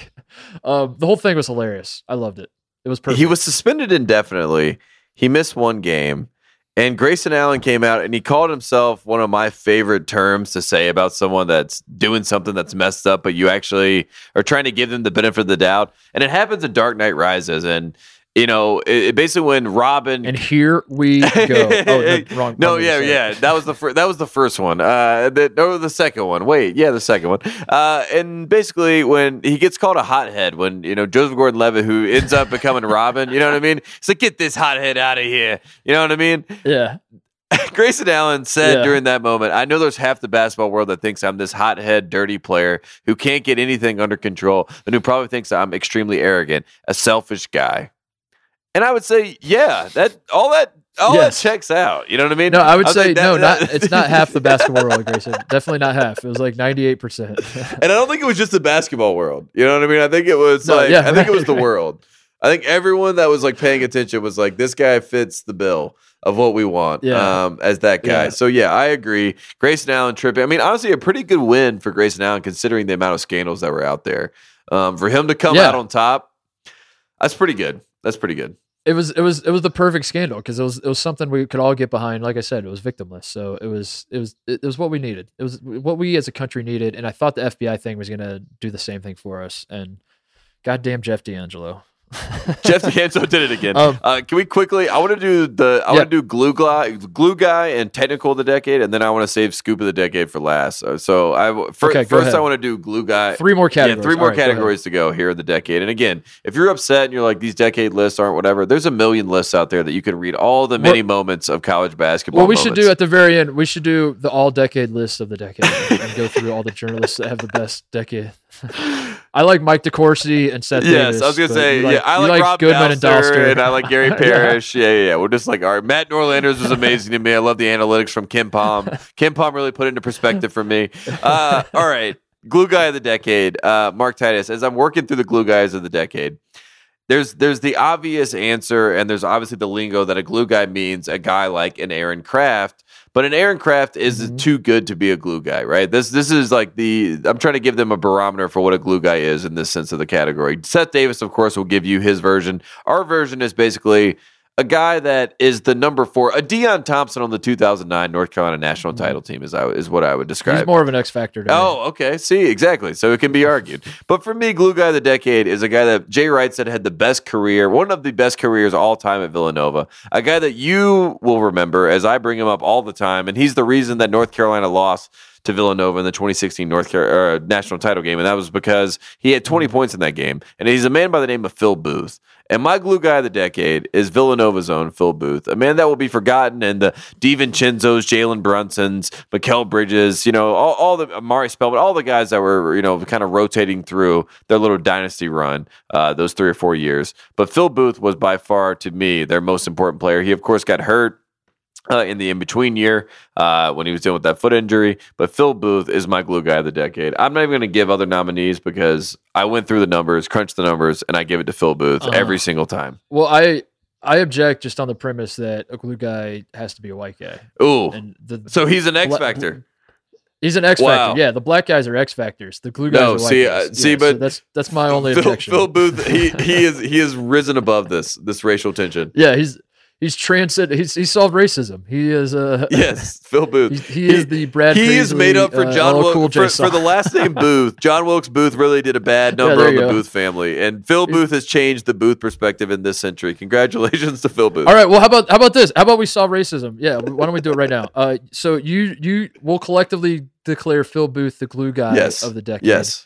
And then I'm going to do the same thing and turn it all on its head and declare my X factor of the decade. To be Duncan Robinson. Duncan Robinson is the X factor of the decade. Oh, amazing. Very very biased pick, but at the same time, this is a man who shot 42% from the 3-point line for his career at Tate. He averaged he only averaged 9.3 points per game. Wasn't playing a ton. As you remember, on the team that at no point was he ever like the top 3-minute getter on Michigan. I think his first year there, he was 4th in minutes. And then his minutes just kept going down. His scoring went down. Isaiah Livers, a freshman, started over Duncan Robinson. And did you see Duncan Robinson in the media complaining? Never. Did you see him ever saying anything like this kid is a freshman who's averaging Isaiah Livers was averaging 3.4 points per game on that season, Tate. And he was starting over a senior Duncan Robinson. Duncan Robinson took it like a champ. Led single-handedly, I would say. Some could argue, but I would say single-handedly led Michigan to the title game against Villanova in 2018. And then he was never to be heard from again. Oh wait, that's not true. Wins the Summer League MVP every single year. Mm-hmm. At least the MVP that we give out. Wins it every single year. Our MVP. And is now shooting 47% from the 3-point line and averaging 12 points per game for the 2 seed in the East in the NBA right now, the Miami Heat. He's starting for the Miami Heat for a 2 seed for the 3rd best team by record in the NBA right now. Duncan Robinson is a starter, and he could not start over freshman Isaiah Livers, who averaged 3.4 points per game. And he knew he was this good the whole time, never said anything about it, took it like a champ, just got buckets when he got in there. That is why he is my X Factor of the year, or the decade, I'm sorry. There it is. That's my pick. Wow. Lock That's it in. amazing. Glue Guy of the Decade, Phil Booth. X Factor of the Decade, Duncan Robinson. Yeah. And both just breaking barriers. Pretty impressive. Yeah, right, Wow. right. This is honestly, this is epic. Who would have thought that the 2020s would be so different? That's what I said. We're changing the game. This is our Brad Pontiac Paisley game-changing game plan of the new decade. Yeah, there you go. That's why I said this is the Brad Paisley LL Cool J song all over again. We did it. We fixed it. What was the other one? Nelly and Tim McGraw over and over. Yeah. And then Florida Georgia Line and Nelly did a song too. Yeah. There's a lot of those. All right. Next. That's times. great. All right. Moving All on. right. Technical of the decade. This was like really tough for me to find the most, I guess, impactful technical fouls that happened this decade and try to point out the ones that really mattered. And I would just say this, any technical foul that Mick Cronin was a part of should be all packaged together. Because I was just like, I want to see how upset Mick Cronin gets after what we saw in person in Vegas. Mick Cronin's technical fouls of the 2010s at Cincinnati, especially against, certain teams like, I don't know, their rival Xavier. He had a couple. Mm-hmm. He's a maniac. And He's an absolute maniac, a raving lunatic. And he's the head coach of the UCLA men's basketball team. And Baron Davis came out and said that he supports him and thinks he's going to be great. And that makes me think he might be great, Mark Titus. And we can't wait to sit by him. I can't wait until in 12 days when we're watching. Yes, I can't wait to sit behind him thanks to the great partners at Dos Equis and say, what a great job, coach. Do you have a message for the haters?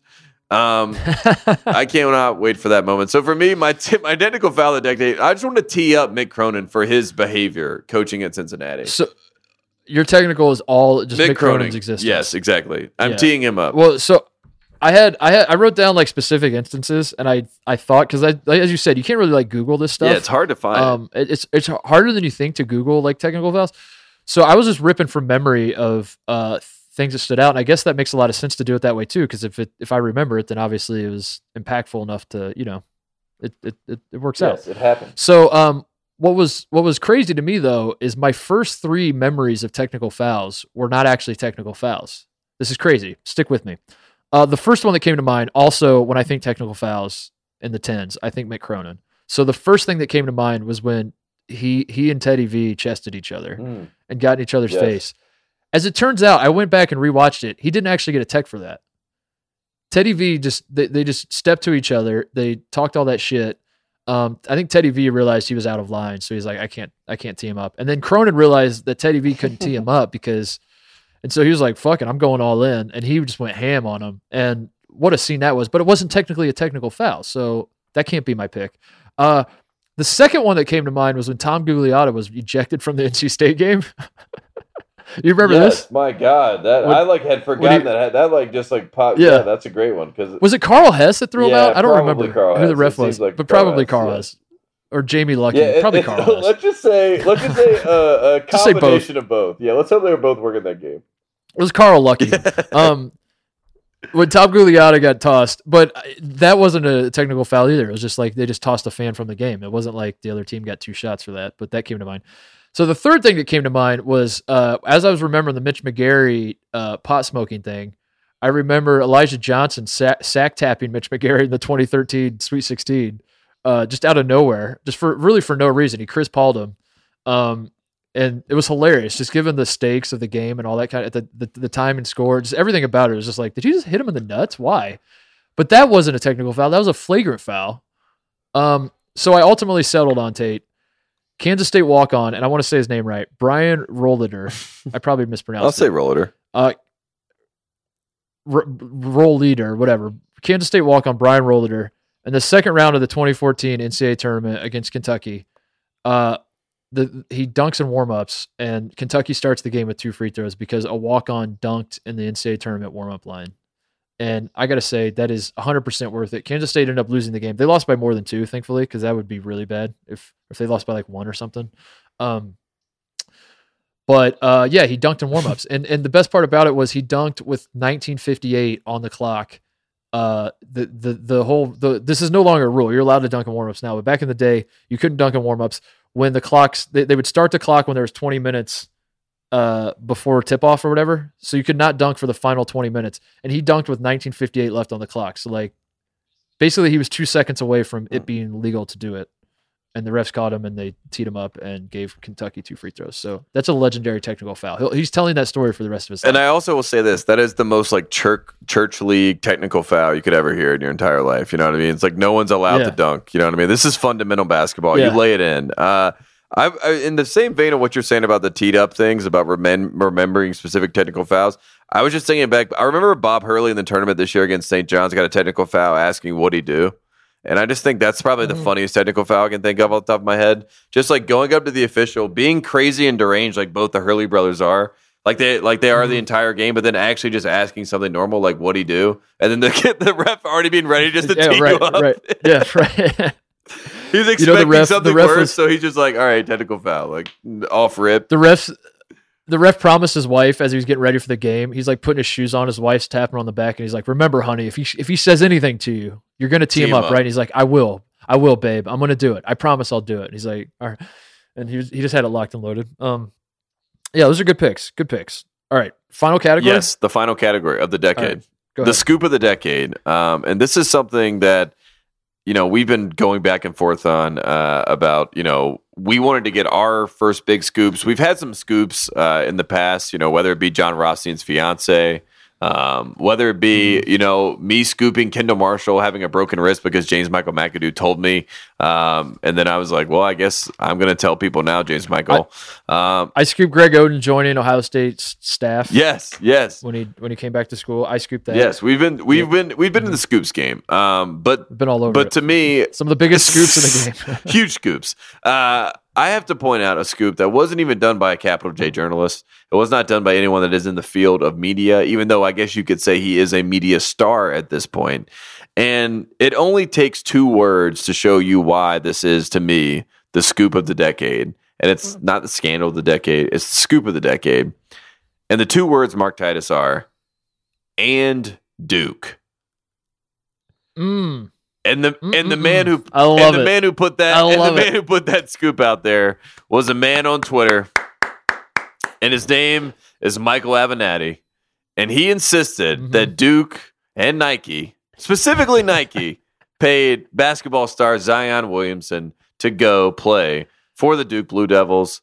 Of course, we've seen other remarks made this decade, like a Doc Rivers not too long ago saying that Billy Donovan got outbid for Austin Rivers' service to play at Florida.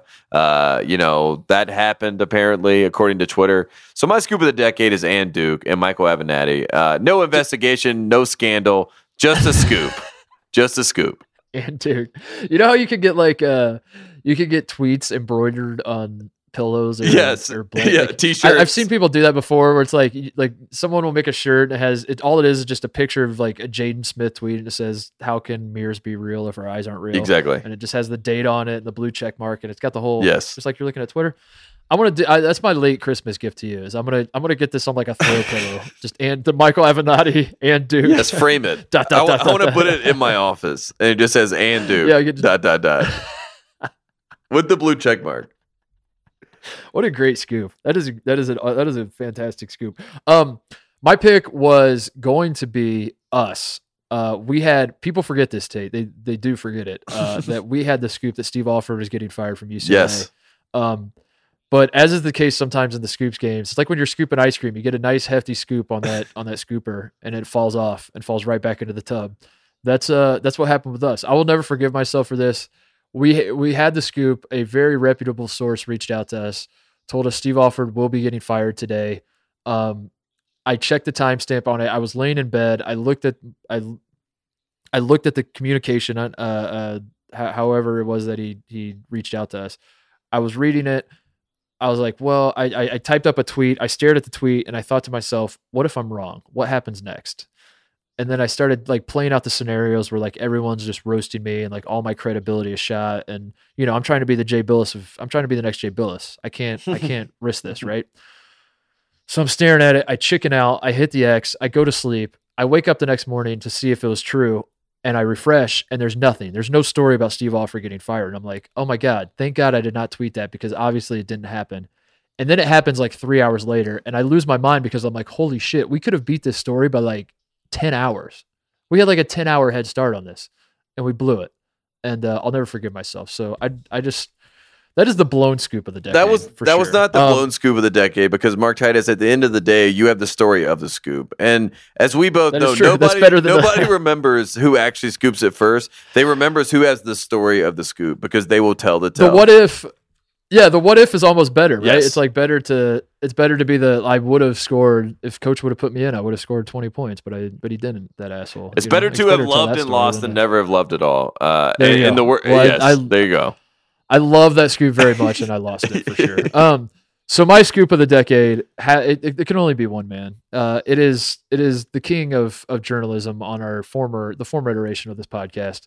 It is a man by the name of Mark Schlabach. Yes.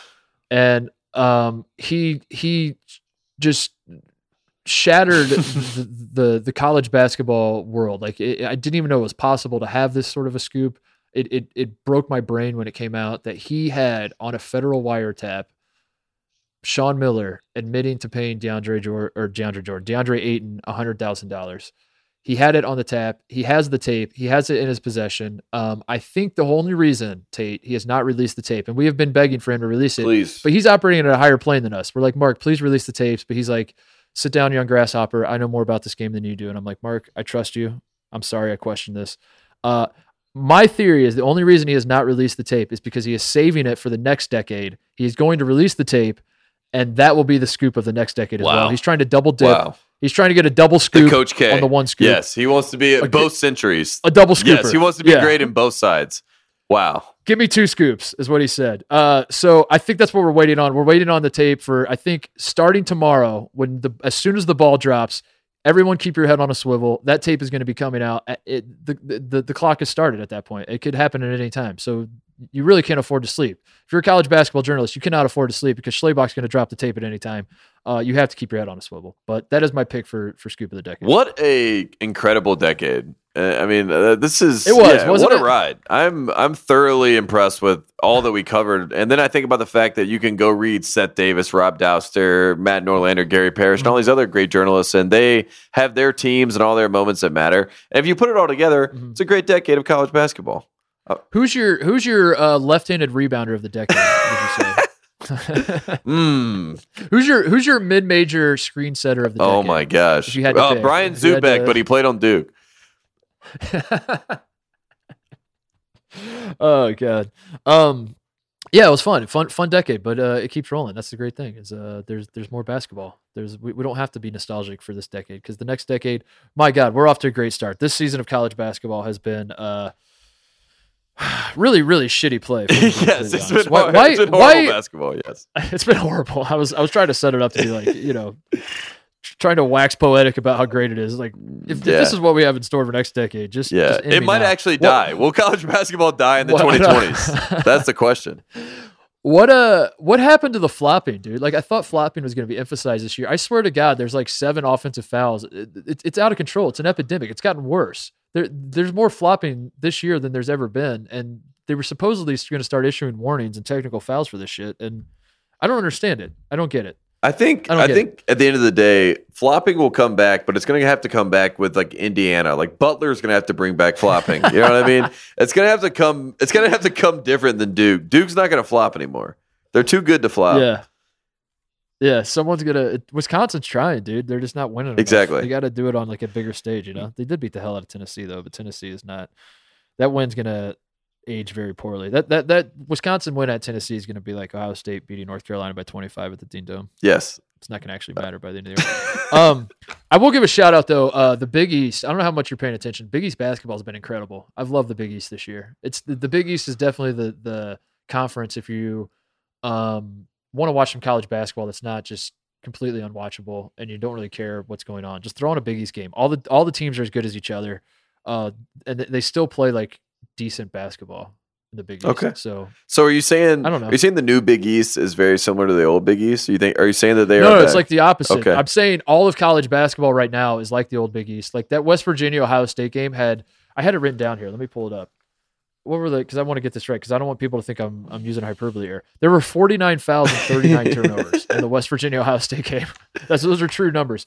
And the new Big East is like actually good basketball. They move the ball, they shoot threes and make them. They don't just hack the shit out of each other. Yeah, it's fun. And then you got like Marcus Howard, Miles Powell. I mean, they can drop 40 on any given night. That's fun. Yeah. So, we got some good times ahead. We'll flip over. Speaking of which, you didn't mention this in Doug McDermott's legacy as we were talking about him, like being an all-time leading scorer. And what was he? What did he graduate 5th all time? Yeah, I believe so. Points? Yeah, something like that. Yeah, he's definitely up there. He never made the Sweet 16, which is a knock on him in 4 years. He was a 3-time first-team All-American. But one thing that I hope his legacy, like as we look back and put a bow on the decade, Creighton would not be in the Big East if not for Doug McDermott. Like the timing of it all, like the Big East implodes as Doug McDermott, who's like the best player in the country, is playing at Creighton. And then the new Big East is trying to form, and they're just trying to pick up scraps here and there, wherever they can get them. And Creighton's like, hey, we're a Catholic school that is private, and we have the best player in the country. Yeah, we get it. Would you like us to join? Yeah, we're on national TV. Yeah, people want to watch us. We're great at basketball. Would you like us to join? And Big East is like, come on down. And I'm not even kidding. I really think like if Doug McDermott doesn't play for Creighton at that time, Creighton is not in the Big East right now. Maybe they still would be eventually, but I think that's why. And that's pretty cool. I think if there's anything different than what you're saying is that basically Rutgers would be the team that's in the Big East instead of the Big Ten, which that's, God, family, and Rutgers basketball until we die. And Rutgers basketball. Until 2020. That's all it is. Anything else before we go? I just want to say shout out to the West Coast. Shout out to West Coast basketball. We have better updates to come. We have better days ahead. We have Arizona starting Paxton. We have us at Pauley Pavilion. We've both seen UCLA play twice live, and we have not seen them at Pauley. So we will be at the USC UCLA game. We have tickets. We will be there. I cannot wait. Boots on the ground. Boots on the ground. Finally, UCLA. We'll find you. I can't believe your Pac-12 update didn't include Michael Porter, who was a former Pac-12 commit. Michael Porter. From the Seattle area. Also playing on the West Coast, in Denver. Yeah, playing on the West Coast in Denver. Wow. Can't believe that. Dropping 19 points in his first start against the Kings. How about that? Sit out, Michael. Just retire now. Yeah, sit out. Sit out. Hold out. Hold out for that contract. All right, before we go, I just wanted to also say we're doing Dirty Laundry. We're going to try to bring that back maybe Friday, depending on how many submissions we get. We've brought back Dirty Laundry. I just want to remind the people, Tate, email us, titusandtate@gmail.com. Send us your stories of coaches, players you've had class with, if whatever's going on. Send us your funny stories of being a manager, being a student, around players, whatever it is, and we will read them. But please keep them anonymous. If we can deduce who you're talking about, if anyone with half a brain can deduce who you're talking about, then it's not good. It's not funny. Then it's not good. That's not what we want. We're not trying to ruin people's lives here. We are trying to just tell fun stories. So send those in if you will. We will eventually. We're going to eventually like do some contests with this. I think. Should we get merch? Eventually? We'll get merch and we'll give merch. Yeah. We're going to dish out merch and all that kind of stuff. But in the meantime, if you don't care about merch, if you want to be selfless and just help out the program, send your stories in and we might read them on Friday, depending on what we get. So yeah, there's that. Anything else, Dave? No, that's it, man. I'm excited. We got 2020 ahead, a new year, new us, new podcast, Titus and Tate. Subscribe, review, do all that other stuff. And we'll be back in the new year. Happy New Year, everybody.